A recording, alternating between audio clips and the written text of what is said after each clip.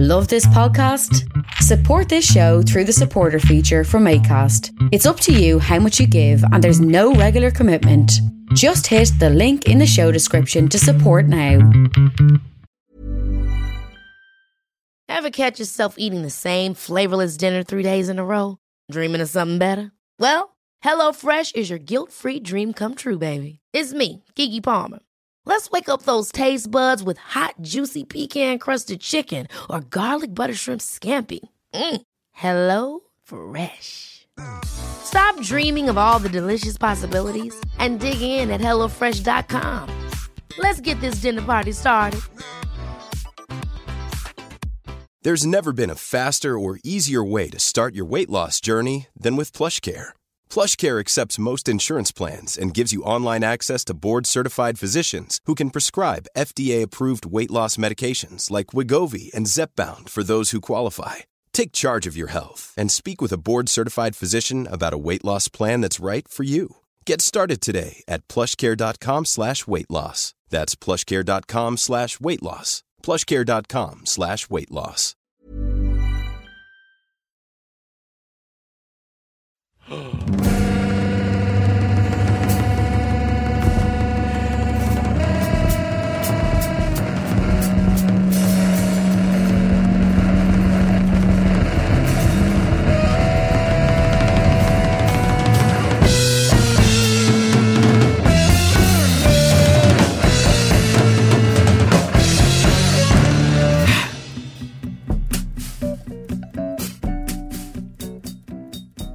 Dave Badini is a talented musician, columnist, and prolific author who calls Toronto, Ontario home.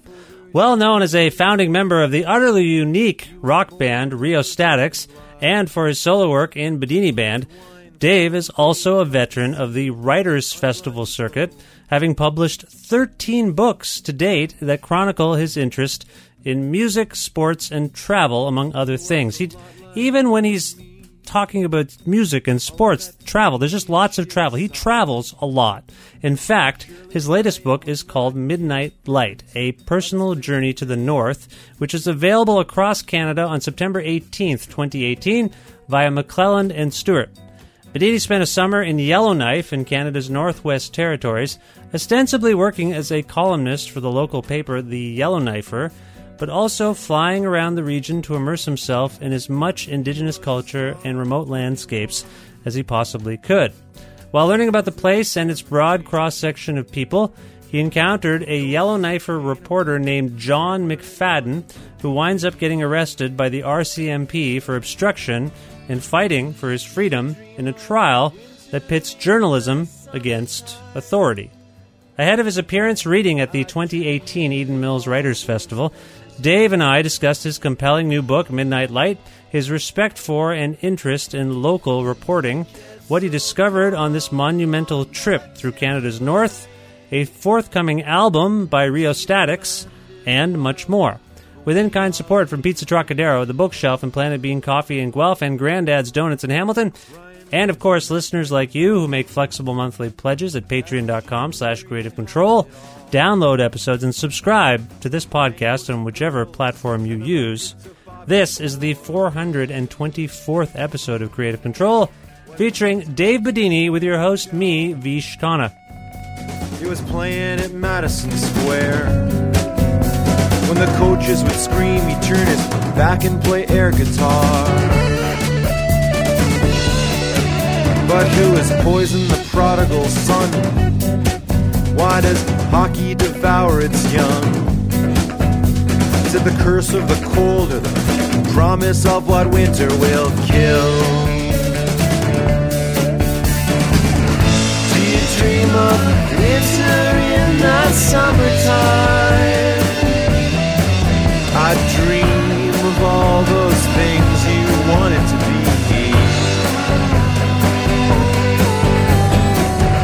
It gets so cold along the timberline. Yeah, the land is wild, but we are wintergreen.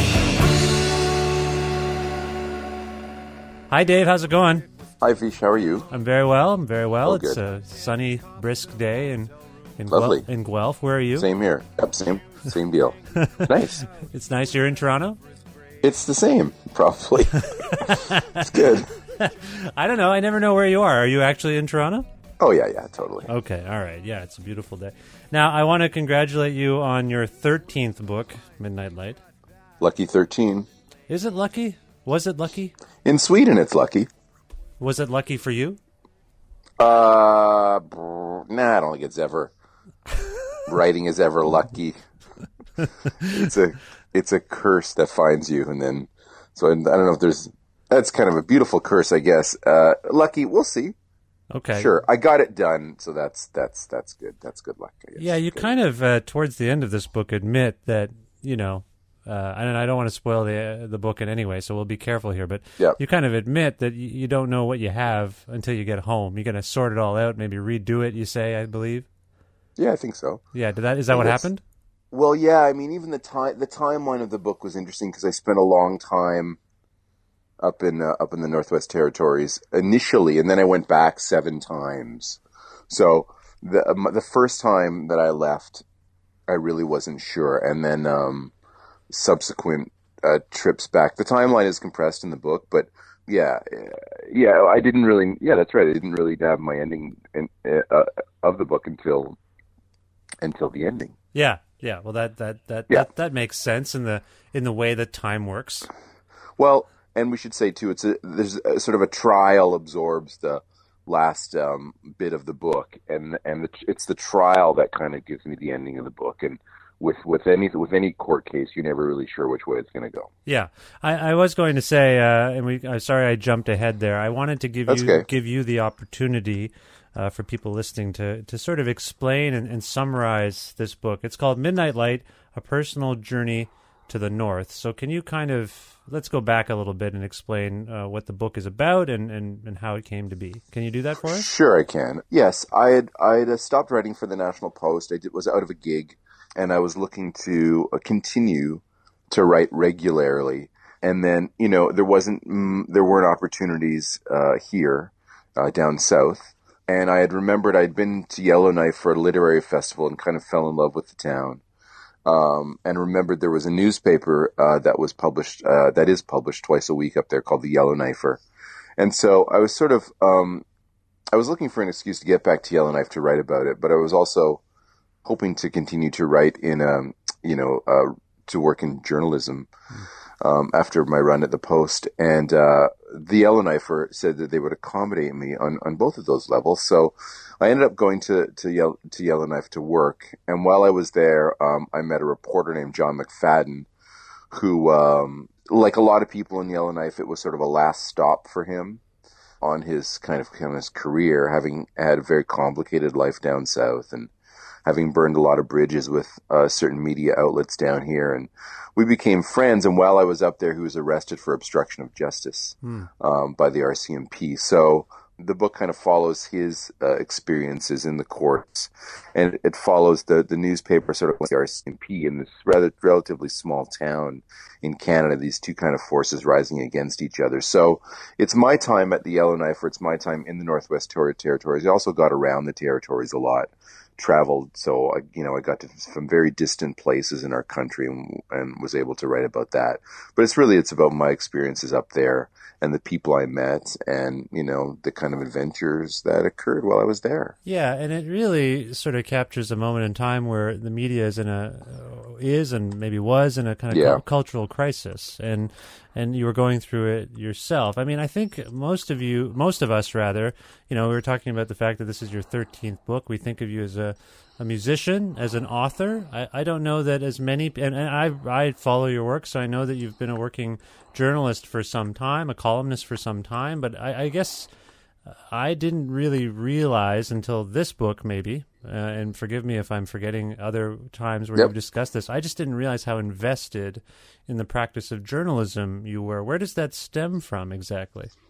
I don't think it's journalism so much as newspapers, honestly, because I would never confuse myself with being a journalist. People who are journalists work much harder than in any capacity I've ever worked at a newspaper. I've mostly been a columnist, Yeah.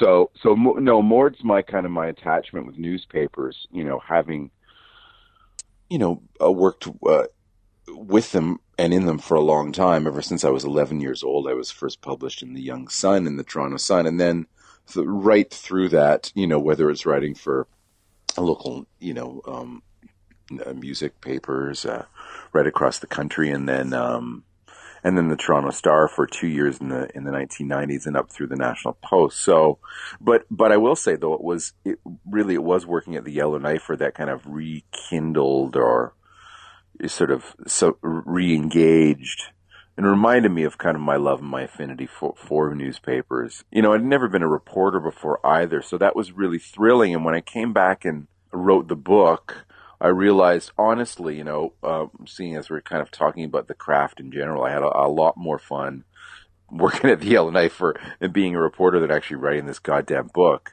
Yeah. There was something about that taste of, news breaking, kind of covering and being right at the front rank of life in Yellowknife, and covering it, that was really exciting to me. And that ended up, inspiring us to do the West End Phoenix. But, it was, which is your own newspaper. You started your own right. newspaper. You became a newspaper magnate. That's right. Yeah. That's right. Newspaper midget. Well, this book resonates with me for a few different reasons, and I'll explain them as quickly as I can. One, I once had a summer job working for the Cambridge Times in Cambridge, Ontario, and that is a bi-weekly newspaper. So I think similar to the Yellowknife. Is the Yellowknife a bi-weekly? Is it twice a week? Yep. Twice a week, yep. right? Yep. And I liked it because I was a student at the time. I had a student job there, and they let me do whatever I want. So I interviewed Gordon Lightfoot somehow. Great. Which might resonate with you as well. I got to write, but so there's that stuff. But then I also they'd be like, "Can you go figure out why people are stealing the flowers at the houses downtown?" Yep. And so I came back. I went out as a reporter. I was a music fan, and I liked writing about music and whatever. But I go there, and I come back, and I file the story, and they let me use the headline, "Bulb Bandits Baffle Botany Buffs," which I liked. Wow. That's a good headline, right? Sure So I enjoyed the reporting. I enjoyed the small town reporting, because you always get like, can you go find out why the woman in New Hamburg has 45 cats? Of course I will, So I like that stuff. I enjoy it, and I appreciate what you had to do there, because one of your biggest scoops, you say a taste of journalism, one of your biggest scoops in the book is you broke the news that the local KFC was closing down. Which was serious news in Yellowknife, yes. That's because right. People came from all over the territories and they would buy buckets and buckets of the KFC and then take it home and freeze it for the winter, right? They love, in the communities, they are devoted to the KFC, and that's right. When news came that it was that it was going to close and it was going to become a burger joint, it was territorial news. Like that news resonated across the territories. Yeah, people would come in by snowmobile in the winter and by float plane. And buy, you're right, dozens of buckets of chicken, and then bring it back to the communities and freeze it. And then when they would have socials, they would warm it up and people would eat it. Yeah, so that was my big news scoop. I would go and I would write like the entertainment buzz feature. I'd write the weather. I did a regular column. I would do streeters. So I'd go out on the street and ask people questions about, one question about Yellowknife life, and they would answer it and stuff. So, and I would go, there was even certainly, and there was harder news, which I didn't write, but I was side saddled to all the other reporters too. Double murders. Oh yeah, and fires and on the water and stuff. So there was a lot of that. So I really was able to kind of come around on it. And it's I think you're either a cop or you're a firefighter or you're working with street people or you're a reporter, and those are the ways that you best know a city. And so for me to write about this new city, provided kind of almost immediate access, right? To immediately kind of get Spike into the vein of the place and have it right there in front of me and stuff. So it proved to be a great way of getting to know the city and write about it sort of from street level up, as opposed to a bit of a flyby where I was just kind of hanging around the bars and the cafes. I was really, I was deployed into the place to learn and write about it and stuff. So I'm grateful for the Yellowknifer that they allowed me to do that. Well, this is one of the things I think you and I have in common, I think, is that, I mean, both of us love music. Both of us have gotten into music. And I think to discover other aspects of the world, and I think to see the world, I think like you, I'll tell you, I've been to every province and territory at this point except for Nunavut, which I'm hoping to get to at some point. And that's because of music. And music opened up the world to me. But we're at a point now, I think, where we're so saturated and obsessed with world news that we sometimes forget the significance of local news. And I don't bring up the KFC news breaking story that you stumbled upon on Twitter, because the Yellowknifer didn't do that kind of stuff. Go online and or break news on Twitter. They didn't have at the time. They didn't have a Twitter feed or anything. I don't bring it up to make fun of it. I think when I worked at the Cambridge Times and then subsequently their sister papers, the New Hamburg Independent, the Waterloo Chronicle. Now I'm a columnist at the Guelph Tribune.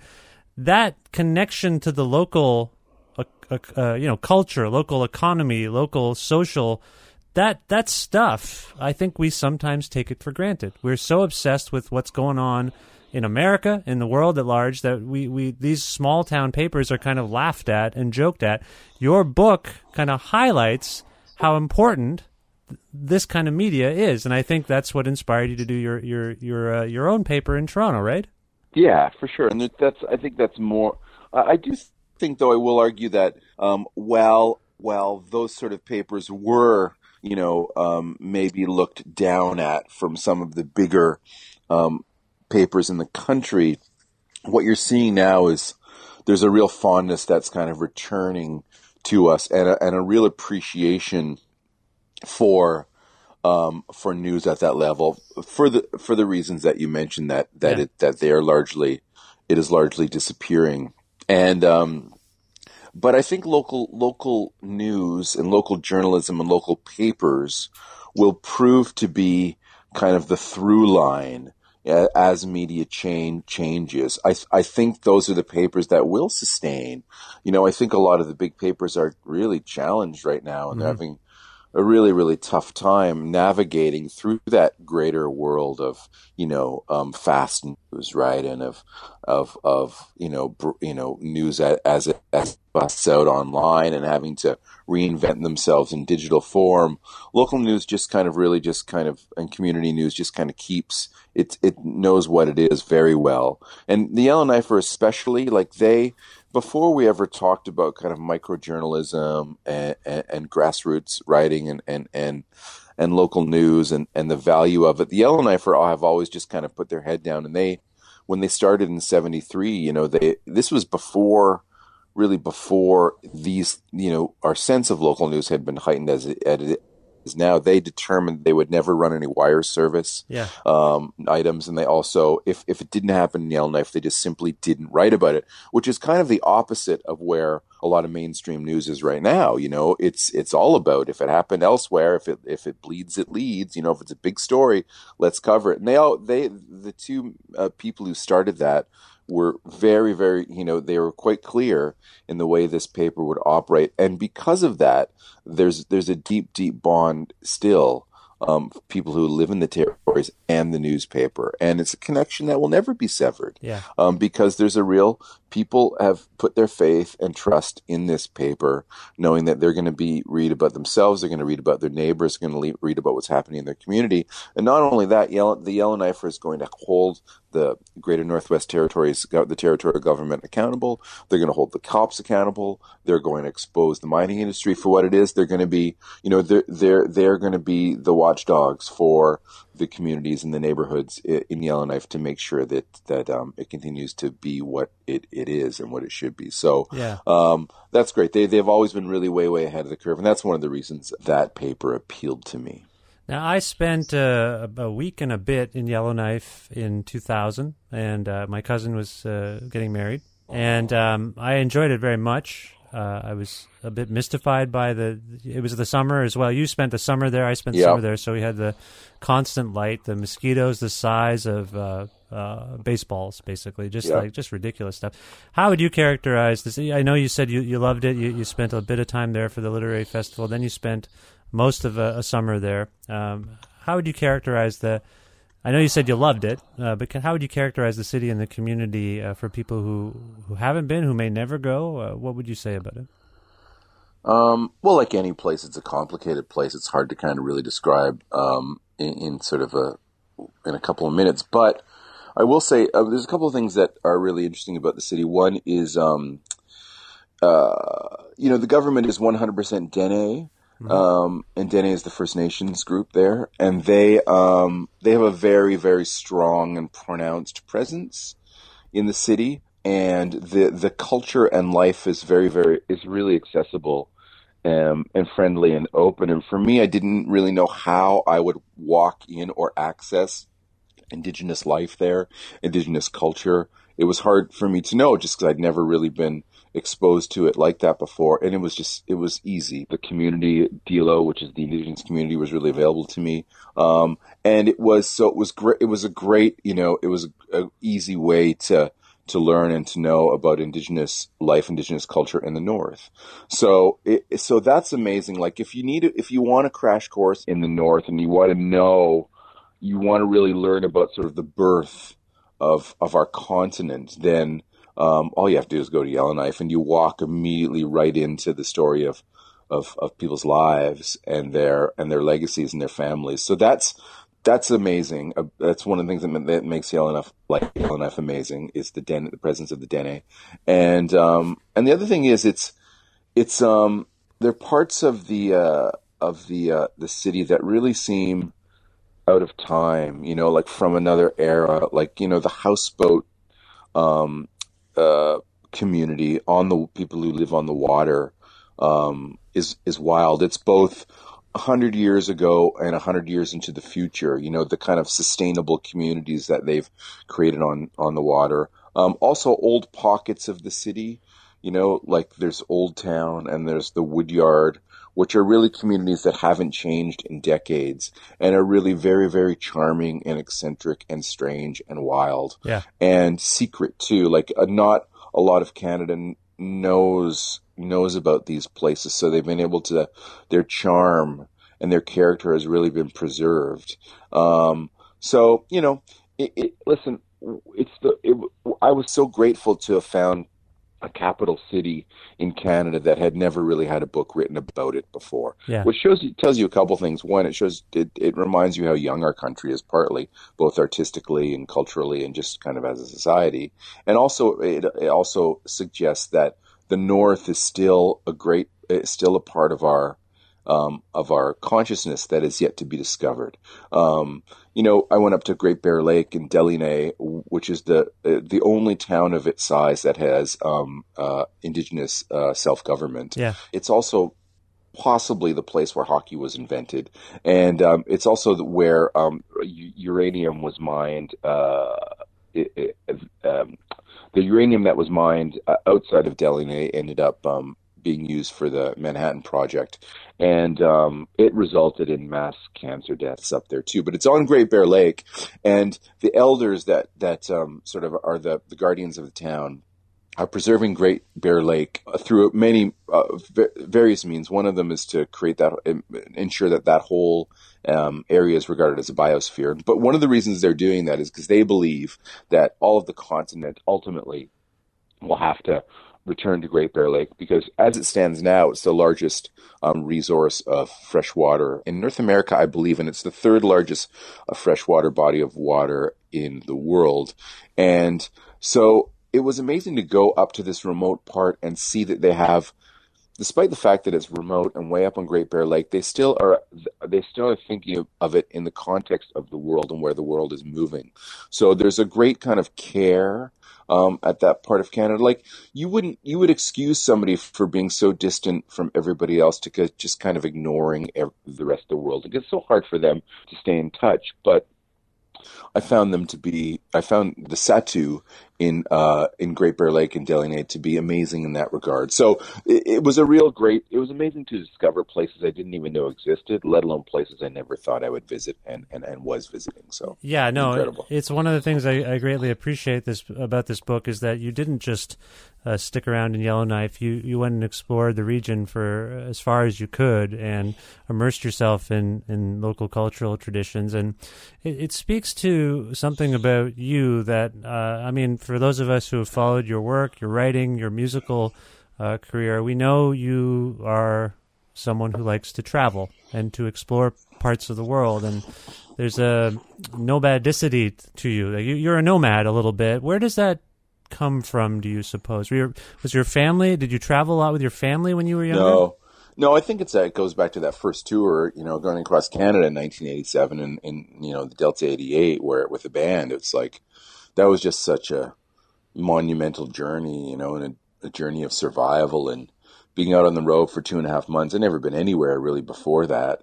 And surviving that tour and discovering all these people in these cities across Canada and really kind of being, sort of motivated by that experience, made one want to, it just made me, I knew that I could do it, I guess, surviving that cross Canada tour and wanting to do more.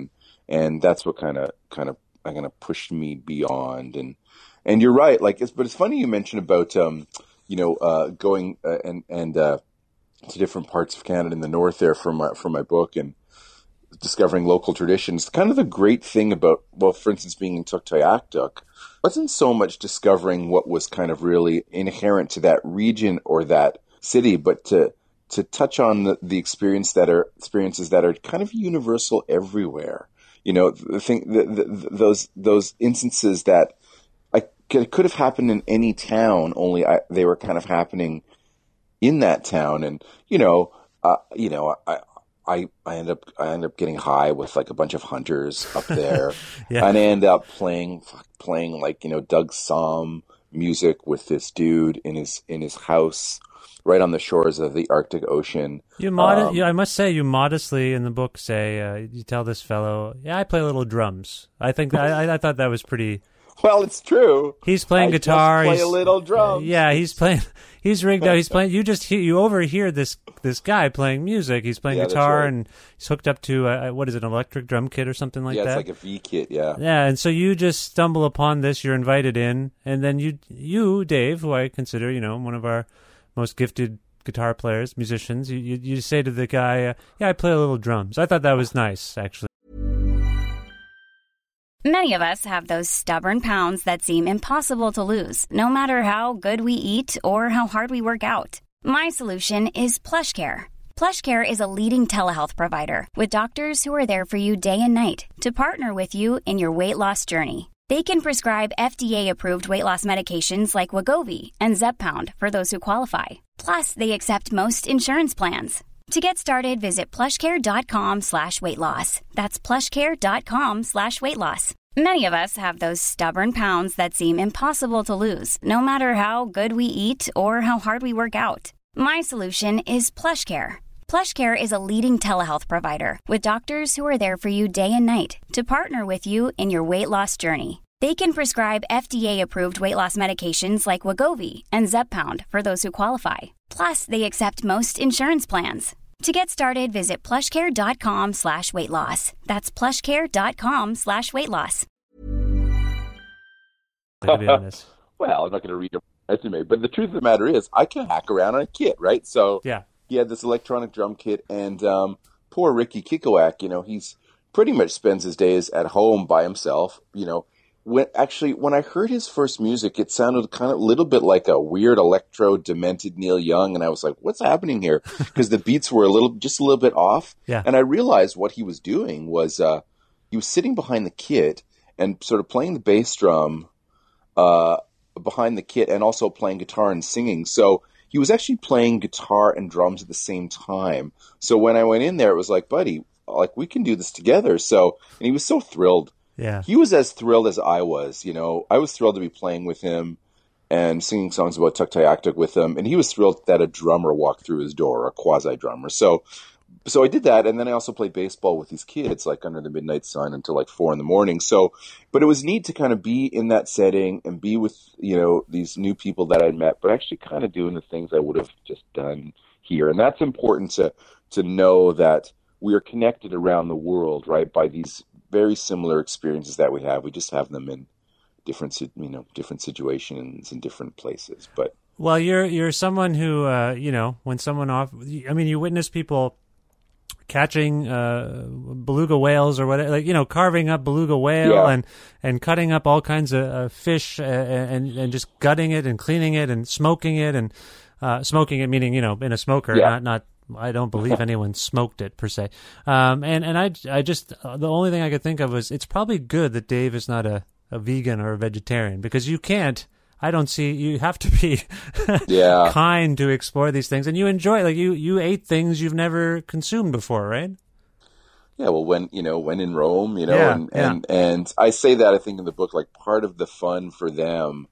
Well, first of all, there's not many visitors to Tuktoyaktuk during the year. So, but when you're there, anytime you're in kind of a remote place, the locals, you kind of give them the the pleasure of watching you eat something that is obviously going to be strange to you, and they get a certain sort of joy in sort of subjecting you to that, and you give that to them. It's fine. So, but yeah, no, it was.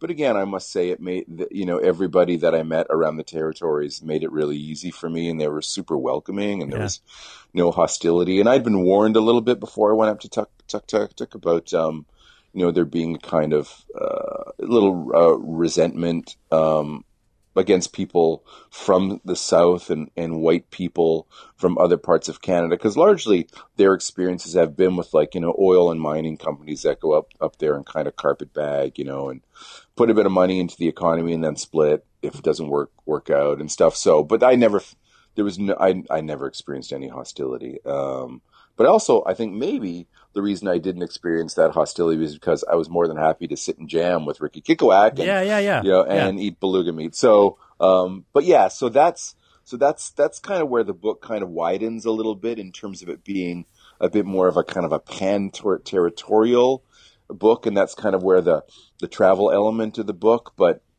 again, I think ultimately the essence of the book really does come down to, the John McFadden, the reporter, getting arrested, and it kind of becoming a bit of a court procedural, and that's, I think, in a way, that's kind of the real kind of suspenseful kind of hook in terms of the narrative of the book, and it gives people. I was grateful to be able to root the book in that.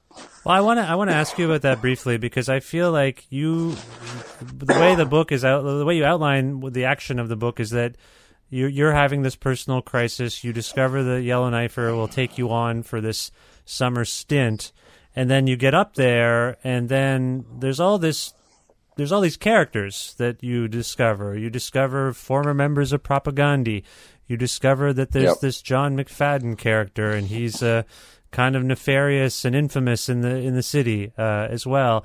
Compare what your plan was for this trip, what your objectives might have been, and then, you say you're not a reporter, but you hit upon these stories, and I'm trying to put myself in your shoes when you get up there and you're like, oh my God, I have a story now. Like, I would assume you didn't know you were going to have these kinds of stories. You get there, you got them. What's going through your mind compared to when you started the idea of this trip? I think it's true when you go abroad to write, you want to put yourself in situations where stuff can happen, right? For better or worse. And I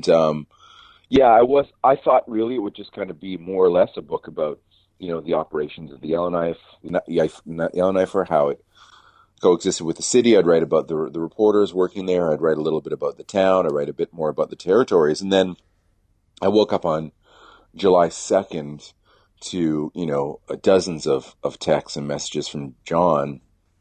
And, I called him and I asked, what he wanted. And he told me that he'd been arrested the night before by the RCMP, who claimed he had forced himself inside a van to take photographs of a vehicle that they were searching after they told him not to. So he had spent the night in jail, and so I remember him saying to me at one point over the course of his trial, he said, "Oh, it'd be a great ending for your book if I went to jail." And I was like, "John, I don't need you to go to jail for me to get an ending for this book." But so that was, in a weird way, like he recognized the fact that him being arrested was actually kind of a great gift to me narratively. And I had to admit that it was like, so it's always nice when you set down the path to do a work, to anything creative that you do, like when these gifts kind of come at you, and I think it's the artist's job to recognize them. Yeah. Like, that's the road that I will run down. The artist and the reporter, I will say. Like, don't sell yourself short here. This is I would argue, Dave, I mean, this is an excellent journalistic book, if I might say.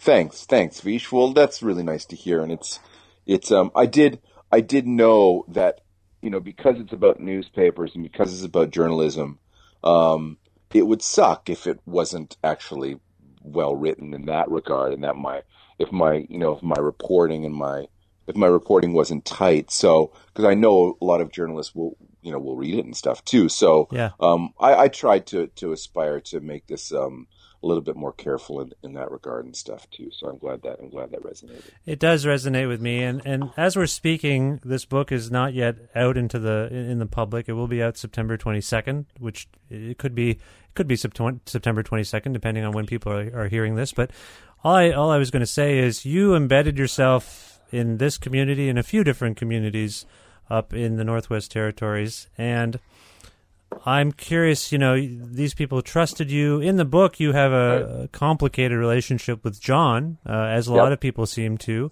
where you go back, you love him, you love each other, you hate each other, it seems to me, in the course of the book. Did you vet any of this material with anyone up there? Has anyone up there proofread it or checked it out? Do you have that impulse because you have to be objective in your line of work, but I also know from my own experience that if you're covering someone on a personal level like you have been here, that you kind of want to make sure they're okay with it on some level. Has anyone up there looked at your a copy of this book at this point? Yeah, I actually sent the whole book to John. And John had said to me, and one of he was also a gift because he is, completely self-aware and does by no means has a romanticized view of himself. So he told me, you can write whatever you want to write about me. And I was like, now, are you sure? And actually, truth be told, there were a couple of sections that I decided were a little bit too strong.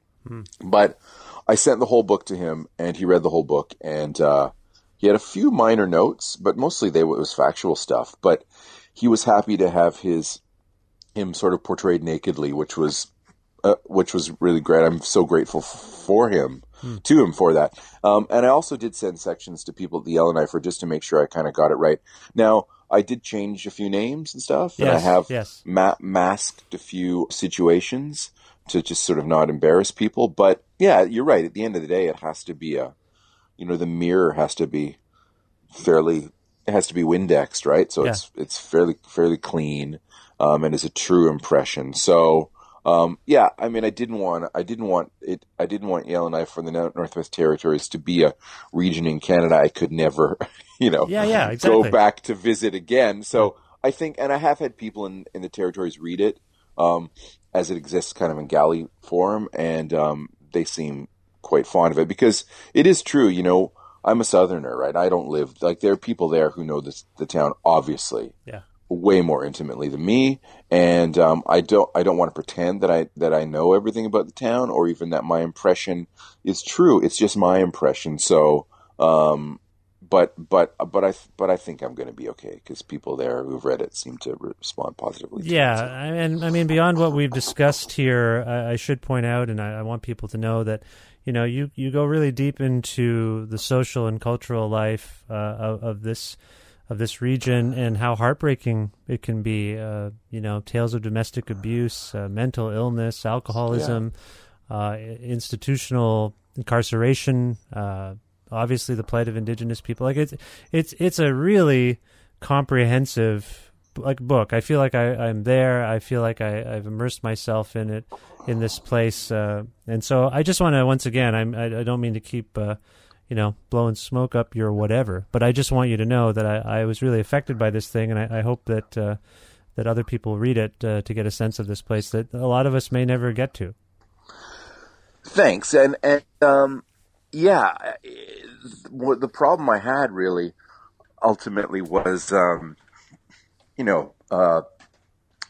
it could have been twice there's just so much, there's so much to write about a place, but for sure, and that was especially with the Indigenous life, I had to make sure that was a huge component of the book as opposed to white guy doing white guy stuff. But that's the great thing about Yellowknife. It's impossible in a way to be a white guy doing white stuff because Indigenous culture is everywhere there. So, but I also had to make sure that, the words of people who live there were expressed in the book. So it wasn't so much my interpretation of their story, but rather their stories and stuff too. And that's the thing one of the things I do say about Yellowknife in terms of, like, it's Indigenous life played out in every regard, whether it's the, star MLA or whether it's the premier,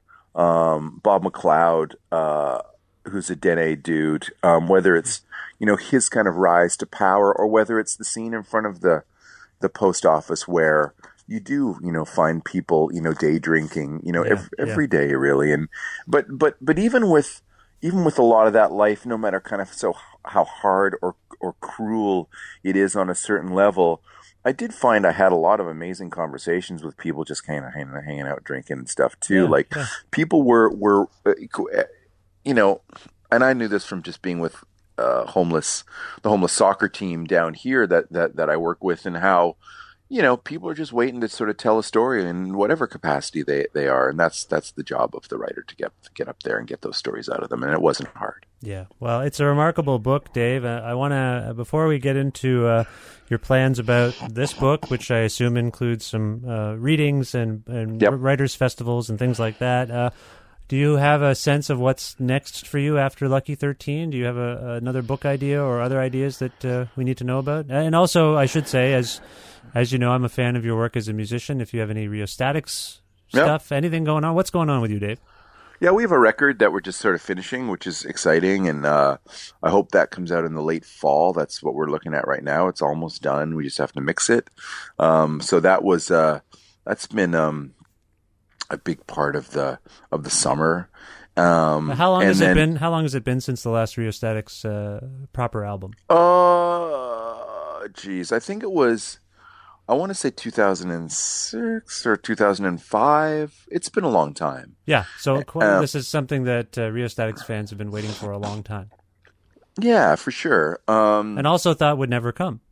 Yeah, and it's the original band and stuff too, which is great. And so yeah, I think it's going to be fabulous. So that'll be good to kind of get that out there. And then we're at the end of September, we're starting our second year of the West End Phoenix, which is our newspaper here, and charging full steam ahead on that and putting it all together. And so that's exciting too. I think that's going to be, hopefully it's going to be a great year with that. And people from all over the world can subscribe to your newspaper? we mail about 400 across the country and around the world. And it's $100 subscription for people who live outside the West End of Toronto for a year's worth of newspapers, delivered to your home. And we have this year, we have Alex Lifeson did a comic for us last year, about his life, for every issue. And this year we have Mishi Mi's going to be doing the comic. Oh, cool. So and there's a lot of other stuff announce as well. It looks like we're going to hire a City Hall reporter to report online for us and also in the paper over the course of these next 6 months. So there's a lot of really cool stuff that we're doing. And then just in terms of a long form book, I don't really have any ideas right now. I think I might be pressured into or I'm pressuring myself into maybe writing a novel just because I've never done that before, and I feel maybe ready to do that after a long time writing nonfiction. So I'm gonna try that. But okay. But so we'll kind of see where that goes. But right now, just getting ready to head out on the road and come to see you guys and take the book out across the country and back to Yellowknife too, which is great to do an event at the end of October and do that. So I think, and if anybody's listening, September 27th is the launch of this book in Toronto, and it's also the launch of the first issue of the West End Phoenix too. So that'll be a fun night. Okay, and where's that happening? At the Gladstone. At the Gladstone, September 27th. And where can people learn more about you and this book, Dave? I don't know. I guess listen to this podcast. No, I don't know. I don't Do you have know a website or something? You must have a website. On the internet? Yeah, they sure. can go on the internet.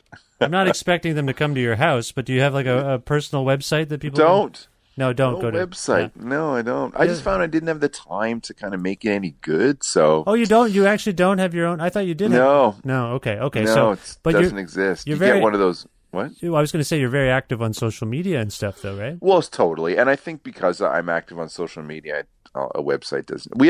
There's a website for the West End Phoenix, westendphoenix.com, and that has a lot of links to other stuff that I do too. So. And who are you on Twitter? What is your Twitter handle? Hockey-esque. Oh, yeah, it's not even. See, I'm glad I asked. I didn't want people to be looking up at Dave Bedini and not finding you. There you go. And the book, for more information about the book, which is published by McClellan and Stewart, I guess penguinrandomhouse.ca is probably a good place to go. Okay, Dave. Well, totally. I appreciate this time.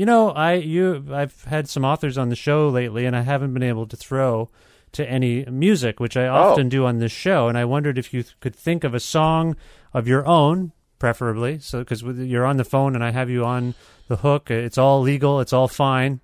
Is there a song by you or the Rheostatics that we can share with the people that might be appropriate at this time?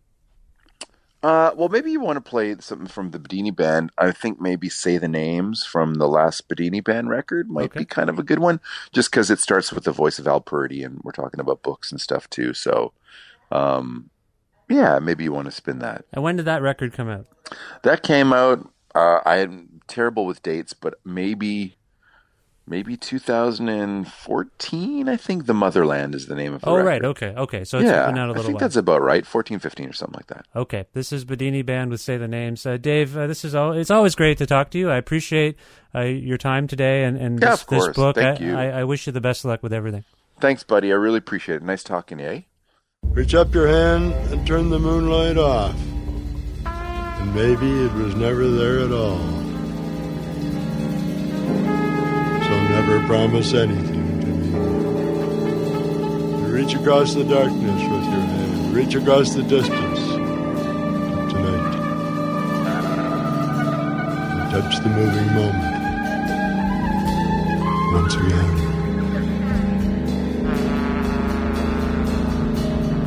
Before you fall asleep.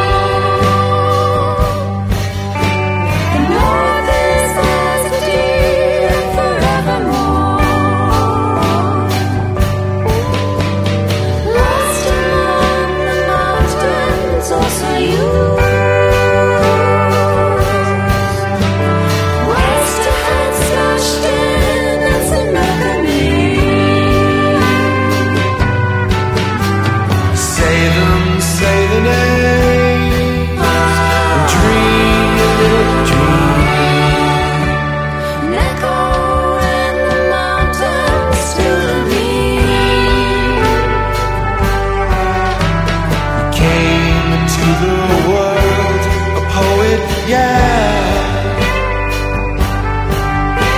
He died at 82. He was the best. Say them, say the names. Say them, say the names. Say them, say the names. Skies falling down with a buffalo. Echo in the mountains to me. Golden winds enchanted in honey. Echo in the mountains to me.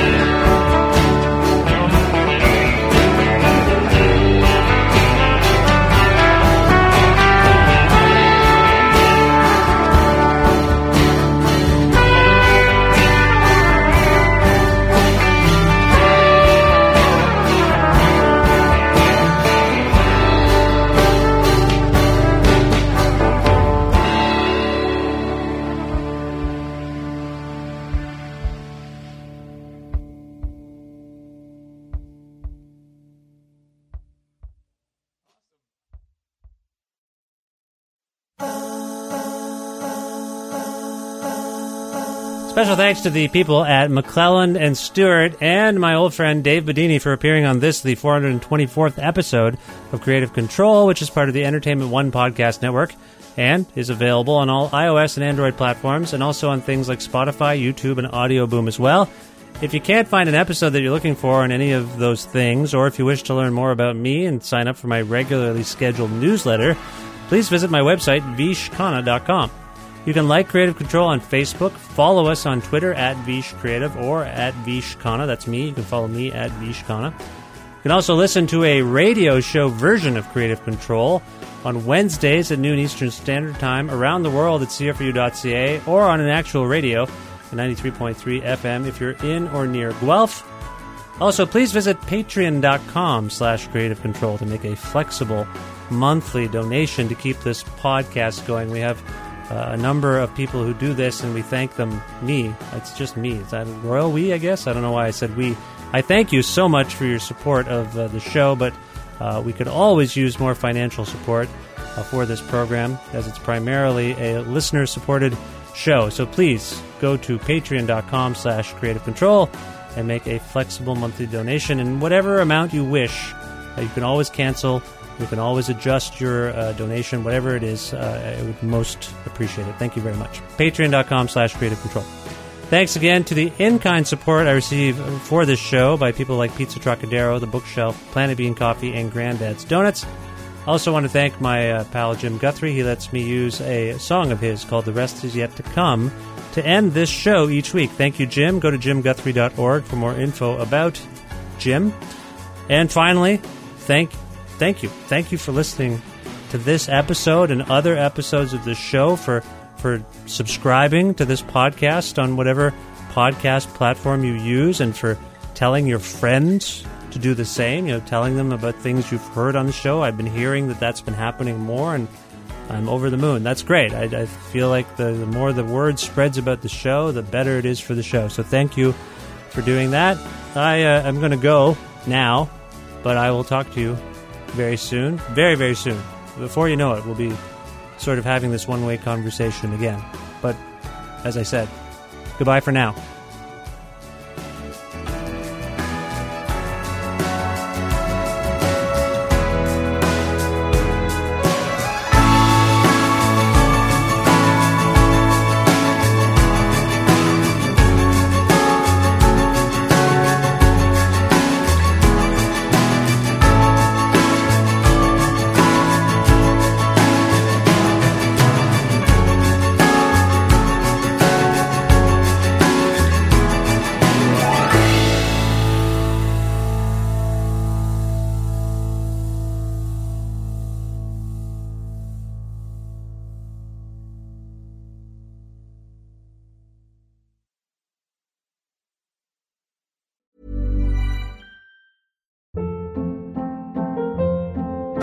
Hold up. What was that? Boring. No flavor. That was as bad as those leftovers you ate all week. Keke Palmer here, and it's time to say hello to something fresh and guilt-free. Hello Fresh. Jazz up dinner with pecan-crusted chicken or garlic butter shrimp scampi. Now that's music to my mouth. Hello Fresh. Let's get this dinner party started. Discover all the delicious possibilities at hellofresh.com.